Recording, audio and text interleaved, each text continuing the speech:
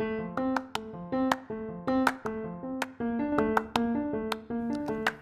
and welcome to Macrina's Key, the podcast where we talk about theology for every single season of life. I'm your host, Sara Evans. Every fortnight, we discuss systematic theology in bite-sized portions. And along the way, we're learning to see and know God in every season of life. Whether we're in the spotlight, on the edge, or being faithful in the mundane. I'm so excited to have you with us. Let's get started.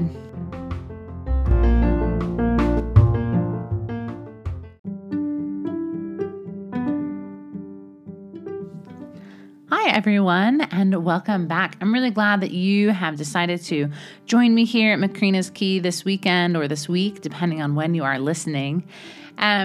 A couple of quick announcements as we're getting started before we get into things. I feel like I've done a lot of sort of announcements about little changes here and there over the past probably month or so.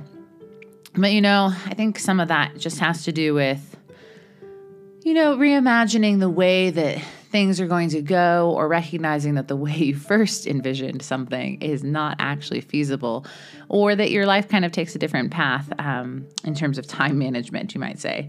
So we talked a couple weeks ago about how I was going to shift from doing weekly episodes to fortnightly or every other week episodes, which has been really helpful, I think, for my family. A little bit less pressure, especially as we've just managed an international move and we have a baby coming in about 6 weeks, give or take, because babies kind of come whenever they feel ready.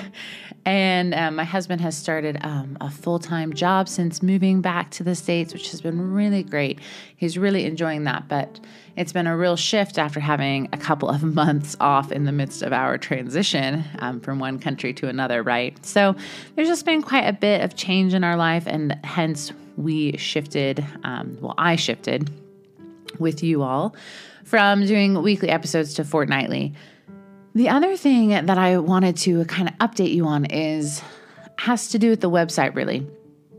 So a number of my listeners listen directly on the website, which is awesome. I'm really glad that I'm able to have that platform there. It's accessible and useful for people. When I built the website, it had a blog section that was already installed on it. And I've decided to not continue updating the blog as such. I've been reading this book recently, actually about J.R.R. Tolkien, and I'll be talking about that probably at some point because it's been such a fascinating read. But one of the sources that the author uses calls him one of the last great letter writers of the Western world or the English-speaking world, something along those lines.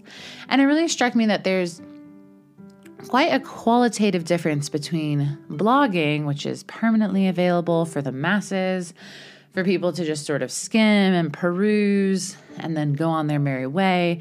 There's a difference between that and writing a letter that has a real sense of intentionality and focus in terms of who it's being written for and why it's being written and the kind of relational aspect and goals that underlie that. And I was really convicted that I'm not much of a blogger in the first place. It's not really my thing.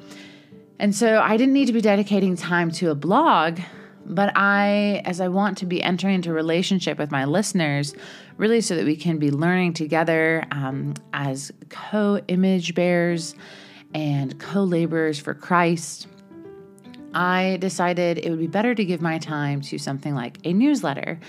And while I recognize there's a difference between a newsletter going out to a number of people, many of whom I've never met in person, versus a handwritten correspondence with a dear friend, it still has a different kind of feel to it, right? It has a different sense of privacy and relationality and intentionality that a blog does not have in quite the same way. So I will not be updating the blog on the website, and I may eventually take it down because there's only a couple of different posts up there anyways. But I would instead encourage you to go onto the website and subscribe to the newsletter. You can do that at the bottom of, I think, every page on there, but at least at the bottom of the front page. You should be able to subscribe to the newsletter, and I won't be sending out junk. I don't have time to curate junk for people. I'll just be sending out probably a monthly newsletter with some theological reflection, some thoughts on books that I might be reading or finding interesting. I'd really love to fill it with vibrant imagery that matches what we're talking about on the podcast, and resources and whatnot. So I would really encourage you to get onto the website, macrinaskey.com, and subscribe to the newsletter if that's something that you feel would be useful for you in your journey of learning more about who God is and learning to worship Him for all that He is and all that He's done for us. So with that in mind, sorry, that was a little bit of a longer announcement than I anticipated, but I wanted to give you some of the background thoughts behind that. We are going to dive into the next of our We series on God's attributes. So this is week 3, if you can believe it. In the first week, we went over the fact that there are different ways to categorize or talk about God's attributes. In that episode, I mentioned that I was going to adopt John Feinberg's system of non-moral and moral attributes. And that isn't because it's a better system than others. It's just because it's the one that I'm most familiar with. And I think it's an easy way to distinguish between the things which we can emulate, which are God's moral attributes, and the things that are totally unique to God.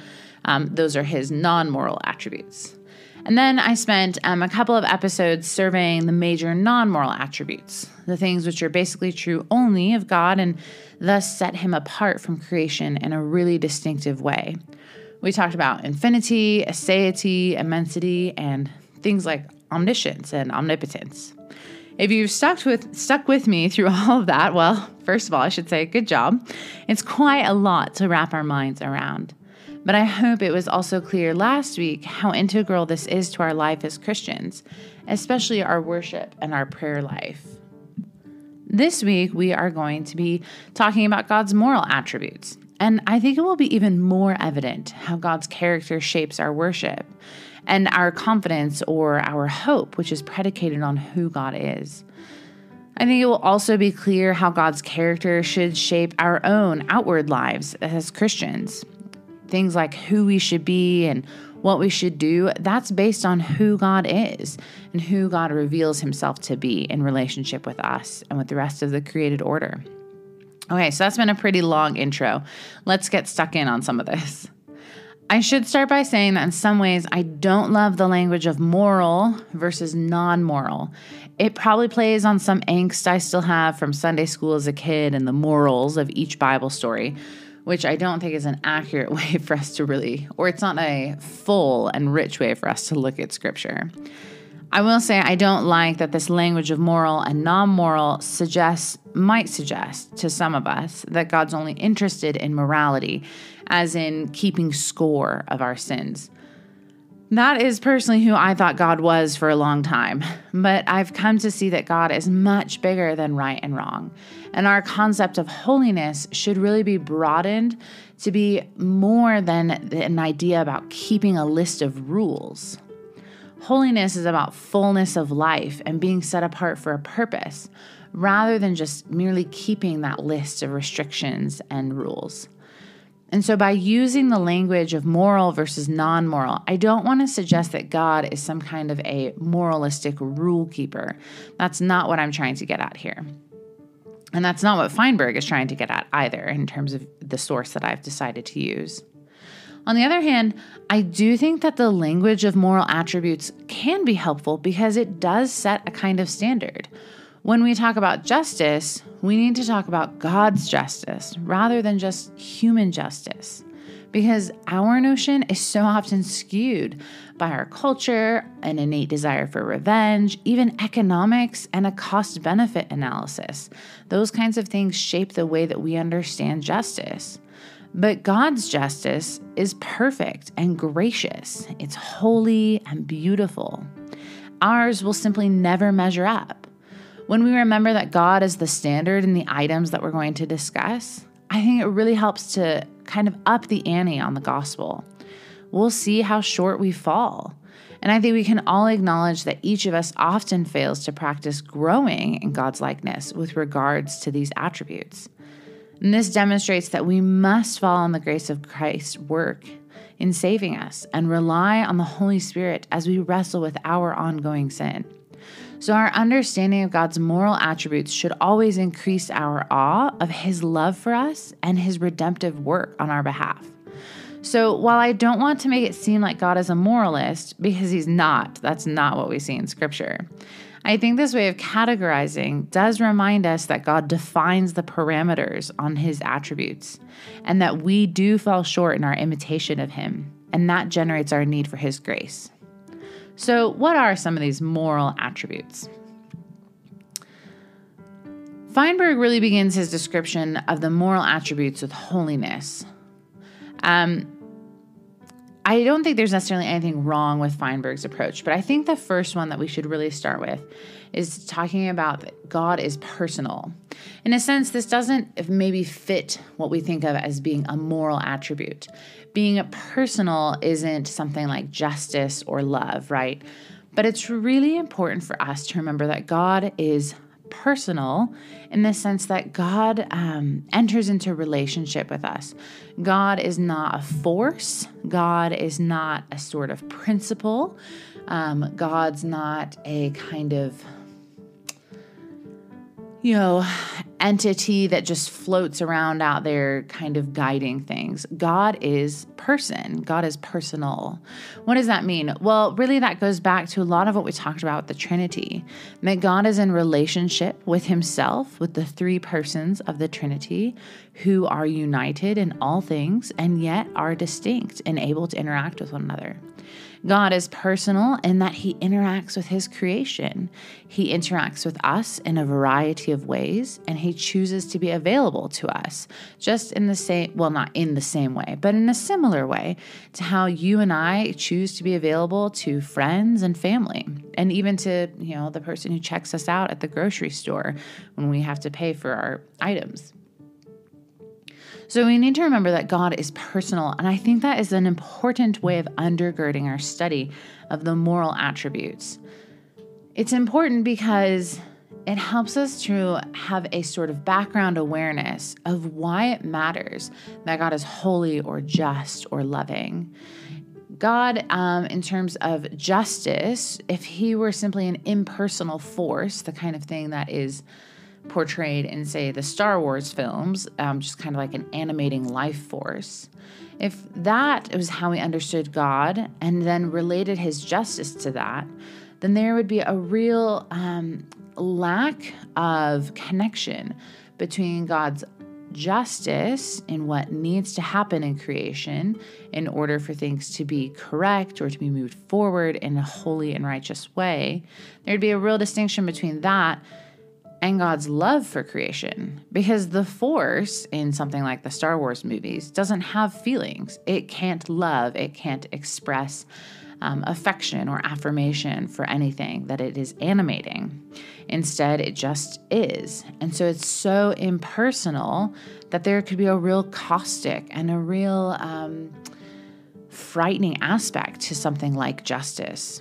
And so having that background awareness that God is personal, that God interacts with Himself and that He interacts with us, and He even interacts with the non-human created order, is really helpful for us, I think, in helping to undergird and provide a better framework for some of the moral attributes. Feinberg doesn't address God being personal in quite the same way. And he doesn't place it at the beginning of the moral attributes. And that's fine. I don't know that a lot of people do, but I think it's important in terms of helping to frame some of the discussion here. So, like I said, Feinberg does start with holiness. And I think that's a wise attribute to begin with, even though that we're going to do it as number 2. Holiness underscores all of God's relationship with His creatures. There it is again. God is personal. He's in relationship. Holiness also helps us to navigate the space between who God is in himself and how God interacts with us. So God is holy and set apart. He's distinct and perfect within himself.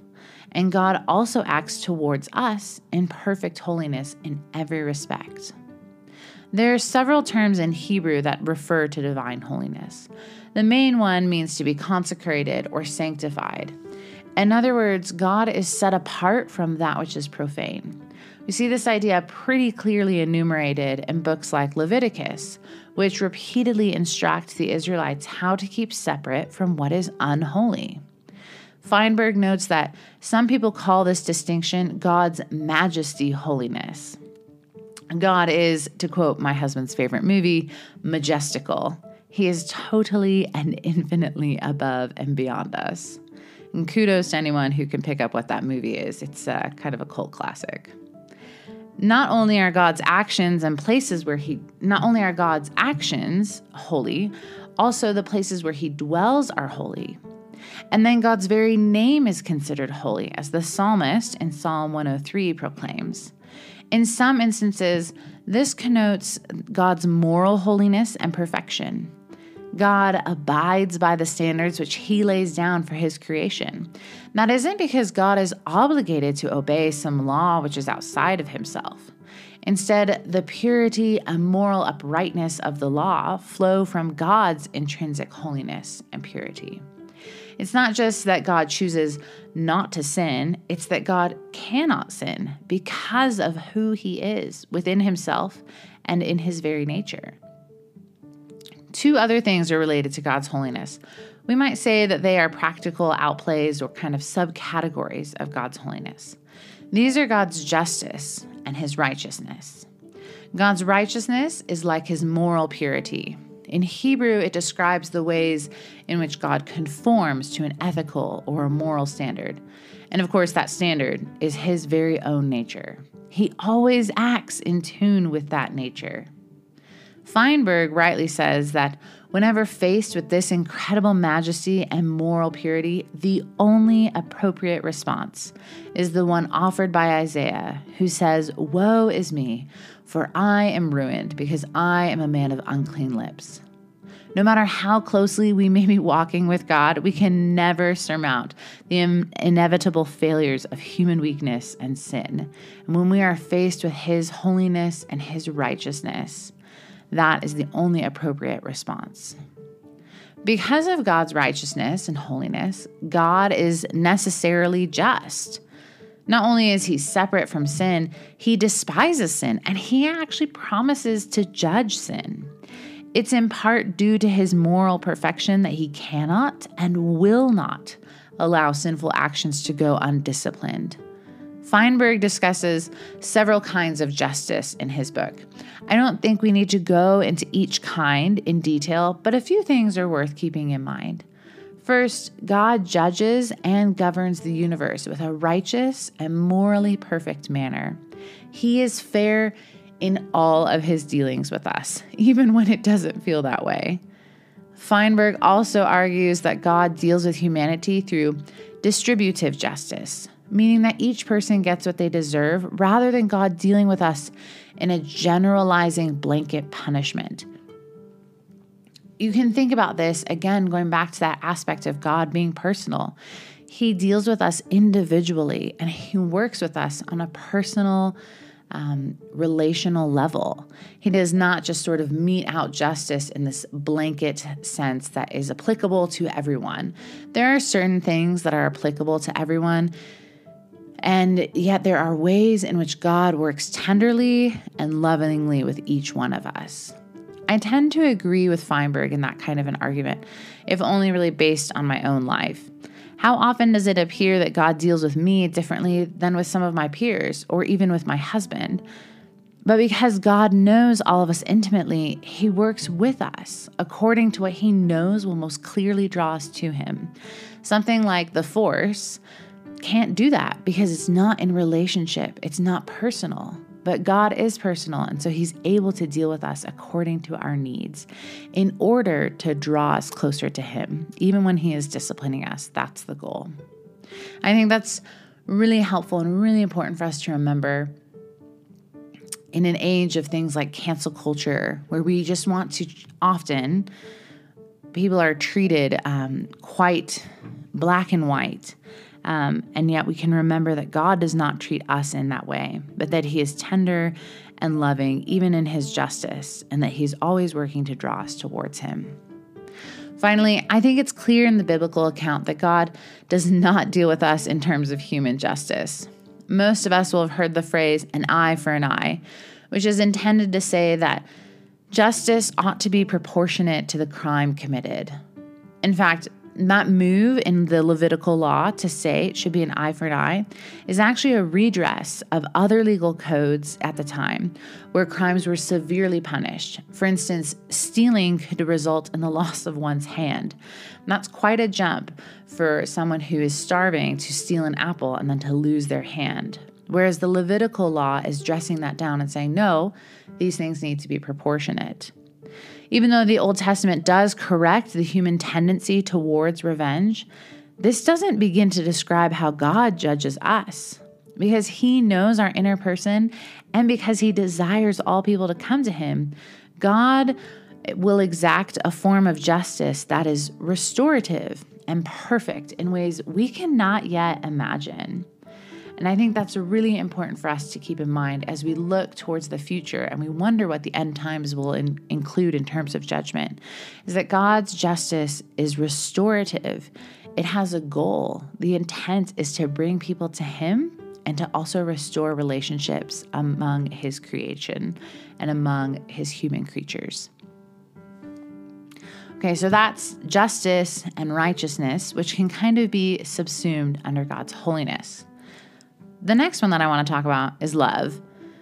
Probably one of the most famous verses in the Bible is 1 John, 4:8, which says, God is love. John's letter goes on to say that we can love others only if we are born of God. And God's love has implications for how we live as much as for how we interact with him. God's love is important because it offers the counterweight, in a sense, to his holiness and justice. If God was only holy, we might be terrified of him, and probably rightly so. But because God is also perfectly loving, we can enter into relationship with him despite our sin. Because again, that love works with God's justice and his holiness in order to draw us towards him. Feinberg notes that the Bible showcases a real love story between God and all of his creatures. I say that with a little bit of caution because in high school, there was this sort of funny obsession with talking about the Bible as if it was a love letter.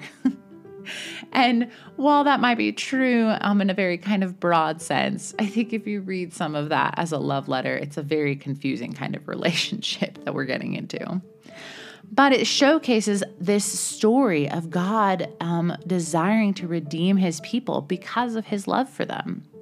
The Hebrew words used to describe God's love, they really get at and describe a level of tenderness and intimacy.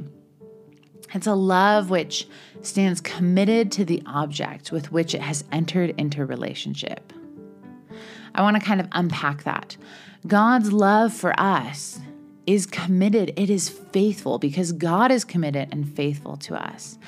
And we are the ones with whom he has chosen to enter into relationship. It's not because of something we have done in terms of earning that relationship, and it's not because of something we've done in terms of we go out and seek him for that love and relationship and commitment. When you look at God's covenant with Abraham, God doesn't covenant really with Abraham. He covenants with himself to be faithful to Abraham, right? And you can even see this again in the book of Hebrews when it talks about Christ replacing the priesthood of the Levitical law. Christ replaces that priesthood, not just because he is the perfect sacrifice, but because he makes an oath. God is faithful and committed to seeing through the relationship that he has entered into with us. That commitment means God's love is unchanging. We see that love in the relationship of the Trinity. Each member of the Trinity loves the others with an unchanging, unstinting, and unfailing love. And then that love overflows in extravagance and abundance towards us. God's love for us is depicted through many different metaphors in Scripture. God describes himself as a nursing mother, a hen, a husband who loves even an unfaithful wife. God loves his creatures as a whole, but he also loves each individual for the unique creation that they are. This means that God loves all people, not only the ones who trust him and follow the way of Jesus. And God not only possesses the quality of love, he is love. He is thus the very definition of love, as well as the source of all love that we ourselves give and experience and receive. There's an important difference in how God loves within the triune community and how he loves us. I think that's probably worth saying. When we talk about God's love towards us, we're often inclined to mention God's grace and his mercy, right? I've even done that myself so far in this episode. These are aspects of God's love or outflows of his love. But we need to remember there's no recipient in the Godhead who requires mercy or grace because God is perfectly holy. So for that reason, God only exercises grace and mercy towards us, his creatures who have fallen and are unfaithful. The New Testament speaks regularly of God's grace, usually referencing God's offer of salvation, and that is God's saving grace. You may have also heard of the term common grace. Such grace refers to God's loving kindness in sustaining creation and causing rain to fall on crops and restraining evil so that our society does not collapse, and maintaining the image of God in humans so that we might be able to develop functional civilizations and have relationships with one another. It's because of common grace that all cultures have beauty and moral codes and other examples of goodness. And common grace falls not only on all humans, but on the universe as a whole as God continues to sustain and uphold it. And mercy is obviously related to grace, but Feinberg points out that the significant difference between Feinberg points out that there's a significant difference in that mercy is given specifically to those whose condition is miserable. So in this sense, God's work in Christ on the cross is an act of inestimable mercy. God's many acts of deliverance are works of mercy, whether that's rescuing slaves from Egypt in the Passover, which is what Jewish culture and those of Jewish heritage will have just celebrated with Passover, or maybe we are talking about bringing the exiles home from Babylon, which is another example of God's mercy acted out towards those who are in a miserable state. God sees the afflicted and the oppressed, and he moves to care for them. That care and that movement might not be in our timing, but we can rest assured based on who God is and on the evidence of Scripture and what he has done in the past, we can know that God will move towards the oppressed, and he does not turn a blind eye or a deaf ear to those who cry for him. Grace and mercy are not essential attributes then, because they depend upon a being upon which they may be acted out. So I think I talked about this in the first episode about who God is, that there are essential attributes. Those are the things which are true to God no matter what. And then there are attributes that are not essential, things like grace and mercy, because God doesn't express grace and mercy within himself. God doesn't need mercy within himself between the Father and the Son. Instead, those are attributes which are, we might say, like ad extra. They are expressed towards others, towards his creatures. Specifically, grace and mercy are expressed towards us because of our fallen state. But these outworkings of God's love do provide a really important paradigm for us in our lives. In what ways has God been gracious to us? Or where has his mercy been evident to us? And how can we emulate this in our lives? We should ask, in what ways have we failed even today to be as loving and as merciful and gracious as God is? And then how can we grow in our experience of God's love towards us, which will then transform our hearts and our ability to love others? I think these are really helpful things to think through, not to make us feel guilty, right? We're not doing this sort of moralistic rule-keeping thing. That's not the goal here. The point is to be reminded of the greatness of God's love and consider how that should shape our lives as much as God's holiness or his justice. All right, I'm looking at the time, everyone, and I feel bad that these episodes keep dragging out in a sense. There's so much content for us to be covering here in terms of who God is. And I really thought I would be able to get through this in 2 episodes. And right now, I think I need to wrap up the 3rd and plan for a 4th, which is kind of crazy. And yet at the same time, it's not, because if we remember that we're talking about the infinite living God, we could spend years and years and years talking about this and still never get to the bottom of it, right? We would never plumb the depths of who God is. So I'm going to wrap up here, and I want to say thanks again for joining me. And I'm really looking forward to next week when I think we will be finishing out and closing the last section of who God is in terms of the moral attributes. If you've got a question on anything I've said here today, or a comment, or if there's something you'd like to hear more about, feel free to send me an email. My email is macrinaskey@gmail.com. You could also hop onto the website, macrinaskey.com, and there is a page with a contact form there if you'd like to do it that way. I really love hearing from listeners. I've got a few questions I'm looking forward to answering at the end of our episode next time, and I would love to hear from you if you've got a question or something else that you'd like to hear explored further. Thanks so much for joining me. It's such a privilege to be with all of you. Have a great day. Bye-bye.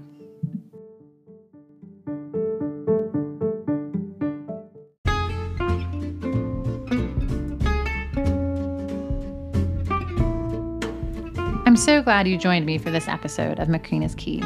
If you like what you heard, please leave a review.